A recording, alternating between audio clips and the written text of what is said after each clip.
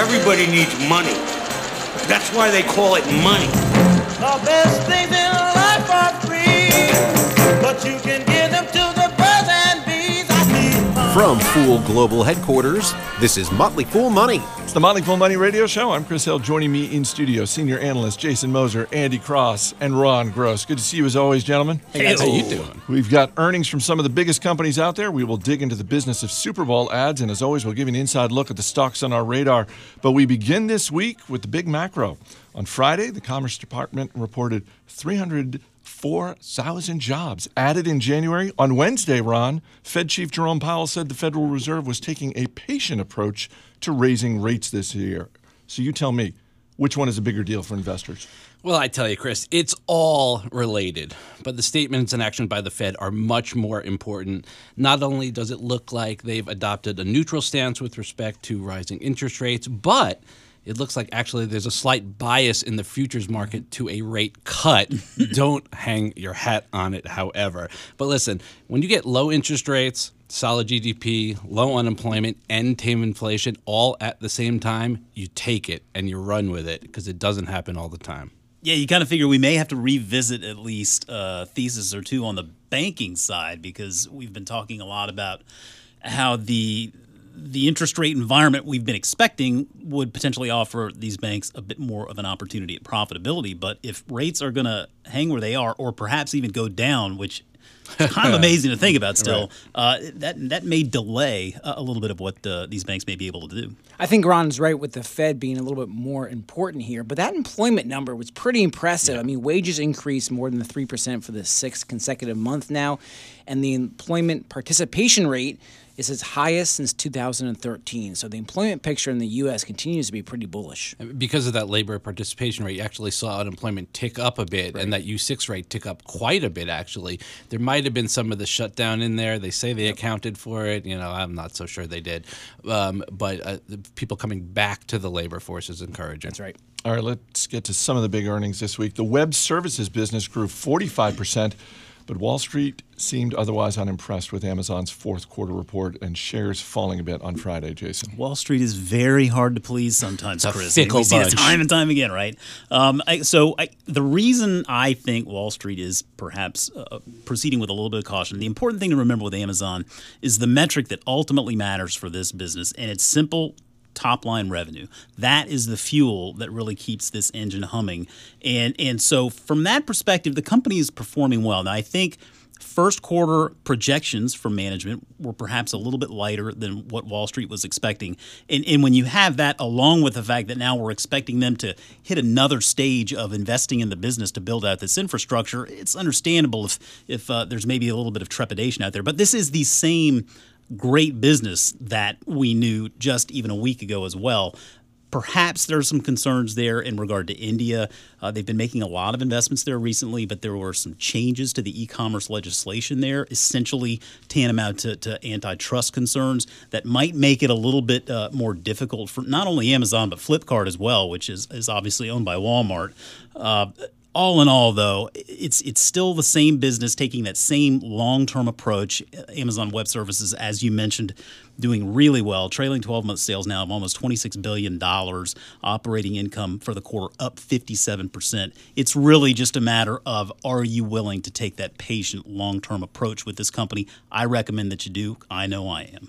Yeah, and let's not forget, all those investments take a chunk out of the bottom line. So while they're profitable to the tune of a few $1 billion, they could be significantly more profitable if they turn that kind of investment spigot off. They choose to build for the future. I think that's a smart move. Bezos, I think, knows what he's doing. He's not really that concerned about quarterly profits, which I like. But they could be more profitable if they wanted to be right now, but they're playing the long game. And it's interesting to see how Apple and Amazon are sort of coming to this crossroads here. Apple's always done such a good job of making money from selling the devices. Now they're trying to make money on us using those devices. Amazon's philosophy has always been we're going to make money from you using our devices, not really from buying the devices.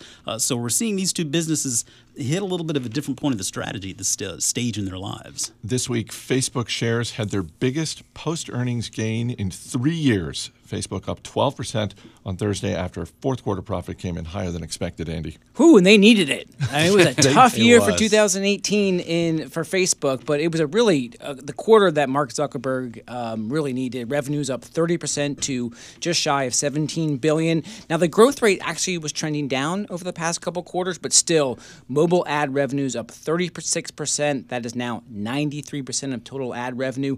You have very interesting active revenue per user at $7.37. That's up 19% year over year. So 7 million advertisers across the platform. The message for me is that Facebook is still relevant, even though with 2.3 billion users on the platform, monthly active users on the platform, so it's still relevant. Obviously, they have some challenges from a privacy issues, just trust issues, but a lot of advertising flocking to get access to those billion users on a monthly basis continue to show impressive growth on the top line for Facebook. Yeah, really in line with what we've been saying for a while, that all of these concerns aside, it's really difficult to imagine an investor not making money in this stock simply because of the size of the business and the size of its user base. And I found this really interesting, to where they're going to essentially stop reporting all of this granular user data and just start talking about users as a family, right, with Instagram and WhatsApp and Messenger and Facebook. I think it's a bit of a cop-out, honestly, because we're not going to really get clarity as to how monetizable WhatsApp is. It sure feels like they paid way too much for that business, and we're never really going to find out if they're generating the return on it. But, I mean, they can do that, and that's really you gotta at least admire that. Microsoft's second quarter profits came in higher than expected, but shares falling a bit this week due to concerns over Microsoft's cloud business slowing down. Ron, when we talk about Microsoft, it's always about the cloud. What's happening It's here? always about.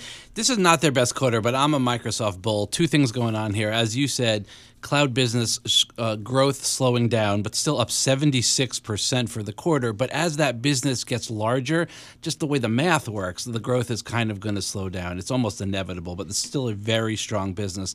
The other thing that investors were focused on is that the Windows operating system business was troubled due to the shortage of computer chips out there, largely because of Intel, not really anticipating the proper growth and putting production in place to meet that demand. So supplies of chips was lacking. That hurt the business. That had a flow-through effect. But still, I think this is an overall strong quarter. I wouldn't be surprised to see that shortfall of chips continue into the first half of 2019. But again, short-term problem, I think. Business continues to execute. Satya Nadella has done a great job turning this into a cloud business. Well, and when we just look at the stocks and we talk about the big tech stocks and pulling back from their highs, Microsoft is really not in the same boat as the others that we've been talking about. You look at Facebook, you look at Amazon, Apple, which we'll talk about in a second. I mean, those stocks are down double digits, 20, 25% from their highs. Microsoft is still pretty close to its 52-week high. Yeah, up 8% over the last year, which is, that's pretty good. And as you said, didn't nearly take the hit as the others. And that's just, it's a fundamentally sound business with strong profits and a strong balance sheet. Shares of Apple down from its 52-week high, but bouncing back this week after first quarter results came in higher than expected. Andy, it seems like not that we are market timers here at the Motley Fool, but when they came out earlier in January with their warning and the stock fell, that looked like, in hindsight, a really good time to buy shares of Apple. I think so. Same thing we saw with Facebook. A little bit of, wow, it could have been a lot worse, or maybe investors were expecting. Now, both revenues and operating profits were down for the holiday period for the first time in more than a decade. But, it's still an amazing business. And the real struggle with what they are having now with the iPhone business is slowing, and Tim Cook wants you to really think now we are building a service business over at Apple and focusing more on the services, which were revenues up 19% this quarter. So services good, China concerns, iPhone concerns, not so good at Apple. Am I the only one who looks at these comments from Cook, and as you touched on this as well, Jason, they're moving maybe not away from the iPhone, but they're trying to really build up the services business so it becomes more important to the bottom line. And because of that, I don't see how Apple avoids getting into video programming in a much bigger way than they are right now, whether that is they make a bid for live sports, they start getting into their own type of movie production in a bigger way, in the way that we've seen with Amazon and Netflix. I don't know how they have all that cash and don't put it to use, because if you really want to ramp up your services, that could be a key piece to it. I mean, they are putting together video content as we speak, so that is something that is going to appear more and more on their platform. I don't know that I necessarily look at that as the biggest market opportunity out there for them today. I mean, I think that when I think about a services business in relation to Apple, I mean, I like payments. I think Apple Pay has a lot of potential. I mean, Apple Pay yielded 1.8 billion transactions, more than double from a year ago this quarter. So I think if they can continue to build out Apple Pay, cases to use it, communicate with merchants why they need to be using it. And then in healthcare, I mean, Tim Cook, he keeps talking about how he believes that we'll look back at Apple decades from now and feel that the biggest impact they made was in the healthcare space. That's perhaps the biggest market opportunity out there when you think about it. And so they're making steps into that space. The partnership with Aetna, I mean, we know that telemedicine is taking off. There's potential there for them in that regard as well.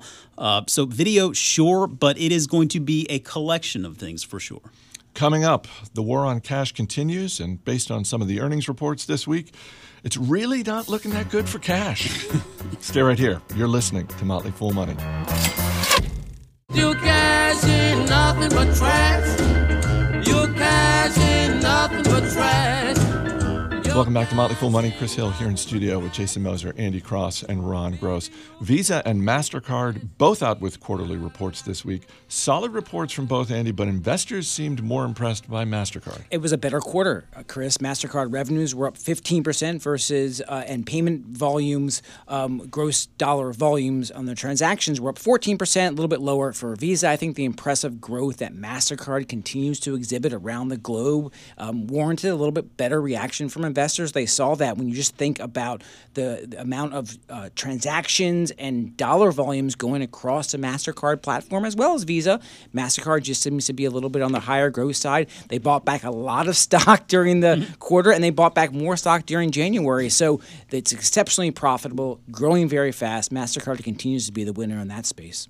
eBay's been under fire from activist investors, but eBay's fourth quarter profits and revenue came in higher than expected. And Ron, I like how CEO Devin Wenig said on the conference call, basically, I'm not taking any questions from you about the activists. Yeah, it's interesting, but yet the activist seems to be having an effect. The activism does seem to be having an effect. Elliott Management, two of the things they suggested were a dividend and an accelerated buyback plan. And lo and behold, what do we have here?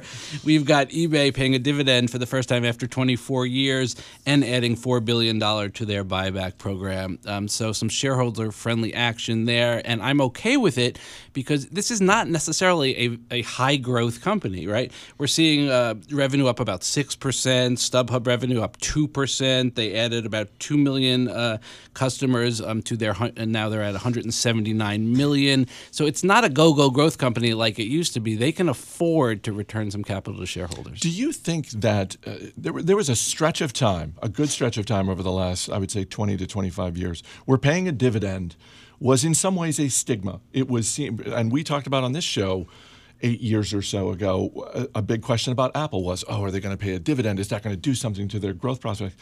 eBay comes of age in the dot-com era. They pay a dividend. Nobody bats an eye. It really does seem like this is no longer a problem. Well, it's a capital allocation decision, and it's on a case-by-case basis whether that's a good decision or not. In this case, they can afford to do that because they don't really need the cash to plow back into the business. In fact, they're thinking about maybe, jettisoning StubHub and classifieds and doing things like that to create value based on what the activists are saying. For the third time in less than 2 years, Tesla has a new chief financial officer. The revolving door in the C-suite overshadowed the fact that that Tesla posted another quarterly profit, pushing shares higher this week, Andy. Chris, you got that right. Overshadowed a really good quarter with deliveries at almost 91,000, up 205% from last quarter. Revenue at $7.2 billion, up 120%, and profitable. So that quarter for Tesla was really pretty impressive. Unfortunately, the retirement of the CFO and now hiring as the CFO CFO, Zach Kirkhorn, who at 34 will be one of the youngest CFOs, got a lot of the attention. But the quarter that they announced represents a pretty continuing process of Tesla continuing to be more and more relevant and offer products that people want. And they gave some really nice color around Model Y and Tesla Semi coming out in the next year or two. We've talked before, Jason, about Kevin Plank, the CEO at Under Armour, and the challenges he's faced over the last few years in terms of keeping an executive team around him. It really does seem like the mantle has been passed to Elon Musk, because Reuters had a story out this week that wasn't even a story. It was really just a list of all of the executive turnover at Tesla over the last couple of years. I mean, it's a valid concern, and it's one of the main reasons why we had Under Armour on hold in $1 Million Portfolio for a while. You need to see signs that there is a culture there that people want to be a part of, right? And so it was very reassuring to see, actually, that Under Armour recently hired a new chief culture officer, because it seems like Plank is really taking this seriously. Perhaps Elon Musk could take a couple of notes from what Kevin Plank's been doing. Ain't going to happen. Probably not. Shares of PayPal holdings down a bit this week after fourth quarter profits fell 6%. Jason, they're ramping up the spending. That's hitting their margins a little bit. I don't know. I'm a shareholder of this company. I'm good with this report. I am a shareholder as well, and I agree. I'm good with the report. The stock sold off a little bit based on the expectations game, but you have to completely ignore that. The fundamentals of this business are as strong as ever. We're talking about Facebook and how scale is such a competitive advantage. Let's talk some big numbers here for PayPal. Total payment volume for the year of $578 billion, up 26%. Total transactions for the year, $9.9 billion, up 27%.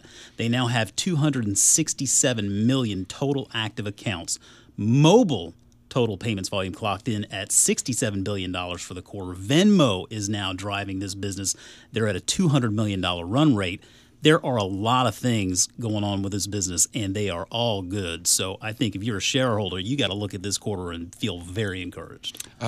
Two things there. First, as someone who uses Venmo to send money to my college kid, we've said this before about things like Costco and Amazon Prime and even Netflix. Like, hey, if they want to bump up the price, I'll pay it. Venmo has some room there if they want to start raising prices in terms of some of their transaction fees, because they're tiny. That's a really good point. I mean, for the longest time, there were no transaction fees. And really, the fees that they've introduced are all based around that instant funding option as well. And there is risk that PayPal takes on, that Venmo takes on with that option. But the more data they get on those transactions, the more mitigated that risk becomes. For all of the innovation that we've seen in the payment industry with PayPal, with Venmo, with Square, with all these others, am I wrong in thinking that Visa and MasterCard have, I hesitate to use the word unassailable, Andy, but it seems like the moats that those two businesses have built are incredible. They're extensive, Chris. I mean, that's one reason also why they have returns on equity and capital north of 50%, and with profit margins some of the highest in the S&P 500. So you just think about the ability for them to be able to continue to take a little bit of a lick off the ice cream cone. Every transaction continues to grow and grow. That's just really good for MasterCard. Their need to continue to reinvest back into that business is really small, hence why they buy back so much stock over the years.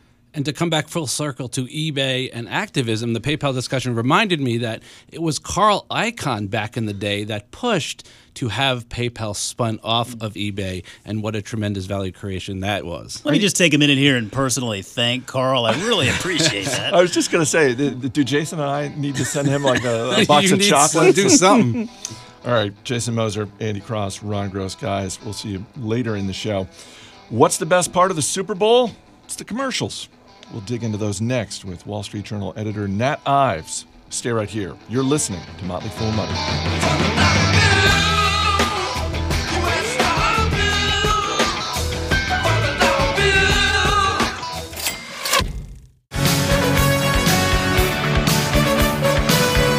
Welcome back to Motley Fool Money. I'm Chris Hill. On Sunday night, the LA Rams play the New England Patriots in Super Bowl 53. With over 100 million people across America expected to watch the game. Companies looking to promote their products and services to that audience will pay around $5.2 million for 30 seconds of airtime. Here to help us make sense of it all is Nat Ives, the editor of CMO Today, the marketing and media newsletter of the Wall Street Journal. He joins me now from the Journal's newsroom. Nat, thanks for being here. My pleasure. This is the most watched TV program of the year, and it has been for decades. Most of us watch the commercials for fun. You do this for a living. When you watch Super Bowl commercials, what are you watching for? Honestly, anything that surprises me would make me happy. I think I might be a little bit jaded as one who watches for a living. They begin to show certain patterns that take some of the fun out of it. But a big laugh or a stirring moment is really what you want to see as a consumer. And I suppose if I was a marketer, I would also want to see a compelling sales pitch. I'm glad you mentioned the sales pitch because, there are ads that I think we all enjoy just for fun, but it doesn't mean we're necessarily going to rush out and buy that product. How do Super Bowl advertisers define success? Unfortunately, I think a lot of them define success based on the pop it gets in the press and online and YouTube views in the days surrounding the event. Unfortunately, that wears off very quickly by the Wednesday after the game. Nobody wants to talk about any of this anymore. And it's not always evident that you've gotten your money's worth in terms of sales lift. It depends on what your goals are, of course. If you're a brand that nobody's heard of and you need to let everybody in the country know all at once, this might be the right way to do it. You're going to need some follow-up marketing, of course, but it's a nice way to say hello and announce yourself. If you're a brand everybody knows and you need to fend off upstarts, perhaps it's another way to maintain your position. But, if you're a brand that is just introducing a funny joke and getting a week's worth of PR out of it, you could be rightly asking yourself, did I achieve incremental sales by spending that $5.2 million? I want to get to some specific companies in a minute, but first, are there one or two commercials that we should keep our eyes out for? The ones that I've seen so far are not blowing me away. I like Bud's ad about the wind power that it uses. I weirdly like Michelob Ultra Pure Gold's ASMR ad. I should say ASMR. This is Zoe Kravitz whispering into a microphone for 30 seconds. It's going to stand out in a otherwise very noisy day. A lot of the other ones are, commercials I wouldn't be surprised to see any other day of the week. So I was looking at a PowerPoint that the Wall Street Journal had put together about advertising on the Super Bowl. And one of the things that struck me was over the last, I think it's 25 years, Anheuser-Busch, Pepsi, General Motors, Coca-Cola, they're among the big public companies who have spent the most amount of money on airtime. These are also incredibly well-known brands, particularly in the case of Budweiser, Pepsi, and Coke. Do you think that is money well spent? It takes a lot more research than I personally have done to authoritatively answer that. But I would say in the case of AB, for example, they really are defending their position as America's brewer. They're advertising both their established brands, Bud and Bud Light, and regularly rotating through new brands, including a hard seltzer this year. It's like an alcoholic sparkling water that they're trying to get off the ground. So, I think that they've got their purpose, and that's why they're going to have 8.5 minutes in the game this year, which is incredible. For the first time in over a decade, Coca-Cola is not advertising during the game itself. I was a little surprised by this, in part because of their history of spending during the Super Bowl, but also the game is in Atlanta. That's ground zero for Coca-Cola. Why aren't they advertising during this game? Maybe Coca-Cola figured out a better way, they thought, to use their message and timing. They've got this unity ad that says, he disagrees, she disagrees, but they both drink Coke. They're running it right before the national anthem, so it's a really fitting spot that actually is still going to have very high tune-in, probably costs less than the very next spot that's going to run in the game, and they'll see what they get out of it. I support the idea of marketers that are usually in sitting out once in a while or trying something different just to see if they can detect an effect. And if they can't, then maybe they can save themselves $5 million every year. So for years, Amazon did not spend a dime on television advertising. And this year, I think it's going to be one of the biggest spenders during the Super Bowl. Obviously, CBS, the network that's airing the game this year, is happy about that. Amazon is famous for the way that they analyze data on their website, I'm a little surprised that they're spending this much on television advertising just because, as you indicated, it can be a little tricky other than just sort of measuring buzz in media reports to evaluate how much a television ad is doing for a particular product. Are you at all surprised at the way that Amazon has jumped into television advertising? I mean, Amazon is being driven by marketing, not its website, for example, but its new consumer electronics product. It's trying to sell the Alexa and Alexa-powered devices, and that's why you see Google in the Super Bowl again this year as well. These guys have a package of electronics they're trying to sell in stores and online, and they're also trying to become the default, the Coke to the Pepsi in the voice assistant world. You know, this is a wide open segment that's probably going to get bigger and bigger and bigger. So they've obviously made the bet that telling everyone in America that they've got the voice assistant you want is worth it. Amazon's 2.5 minutes in the game this year actually also includes a trailer for its Amazon Prime streaming video service, which is another highly competitive direct-to-consumer business that takes a lot of spending both on the content and the marketing to win. Another big tech company that has a relatively new consumer device is Facebook with their Portal device. Unless I missed something, I don't think Facebook is advertising during the Super Bowl, and I'm curious how Facebook, particularly in the wake of 2018, which was a year of consistently bad publicity for Facebook, how is Facebook regarded in the advertising community right now? I mean, their recent ads, to your point, have been for Portal and to say, we're sorry, we're going to do better. That's what they've been on TV for in 2018. And they did a lot of Portal ads in the holiday season, so I wouldn't have been particularly surprised to see them advertising in the Super Bowl here. That they're not may reflect some business considerations. It may reflect, now that the holiday season is over, the calculation that it's better to get out of the spotlight for a second and try to clear up their brand.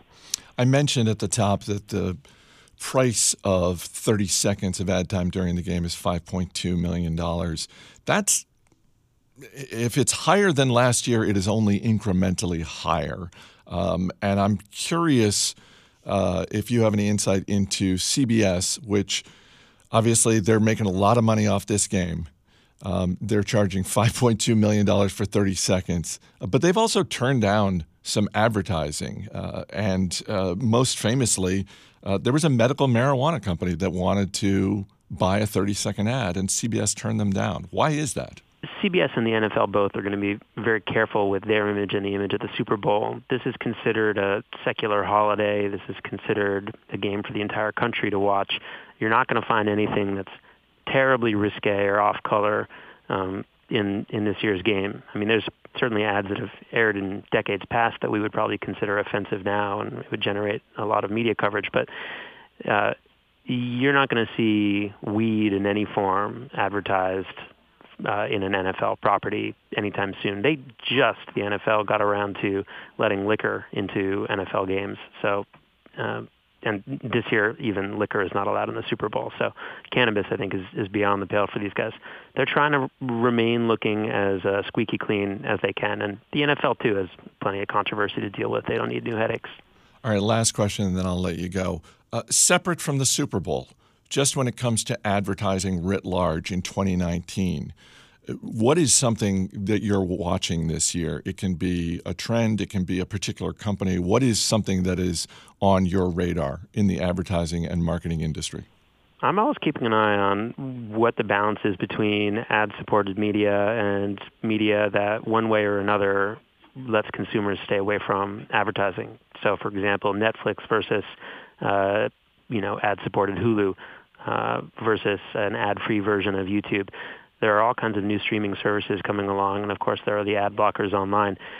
The ability of marketers to reach consumers in any sort of normal way, recognizable way, is being constrained. So seeing what channels remain and what new ones come along is fascinating, because everything else outside of that is asking a completely different skill set from marketers, and that's creating content that people actually want to see.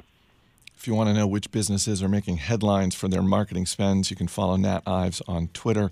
You can also sign up for CMO Today. It is the free email newsletter about media and marketing from the Wall Street Journal. Nat, I know it's a busy week, so thanks for taking a few minutes and enjoy the game. Thanks for having me. You too. Coming up, we'll give you an inside look at the stocks on our radar. This is Motley Fool Money. Are you ready for some football? A Monday night party? Hey, this is Rockin' Randall Hank, ready to get the good time started. You gotta hit 'em, gotta dodge 'em, get the play called right. All my rowdy friends are here for Monday night.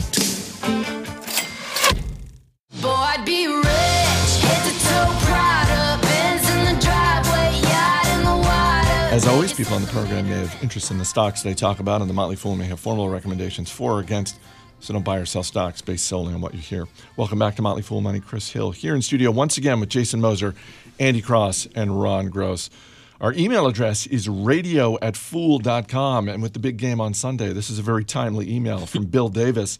He writes, there was a great New York Times article this week about the huge growth coming in sports gambling based on recent legal changes and attitudes and outlooks in the sports culture. Can you talk some about this expanding market opportunity and maybe suggest a basket of stocks in this area? Jason, we've talked about the war on cash basket, the health and wellness basket. Is there a sports gambling basket? Well, okay, I want to approach this from the perspective, I'm not a big gambler, so it's hard for me to actually see where the competitive advantage lies in any one particular entity. Where I do feel like there is an advantage is no matter what, that money's got to go from point A to point B. And so I've talked often about how with this move, I think that all of these payments providers have an opportunity to make some money from this market. So, the war on cash basket certainly applies there to a degree. But I'm also going to push Bill over to our a recent episode of Industry Focus.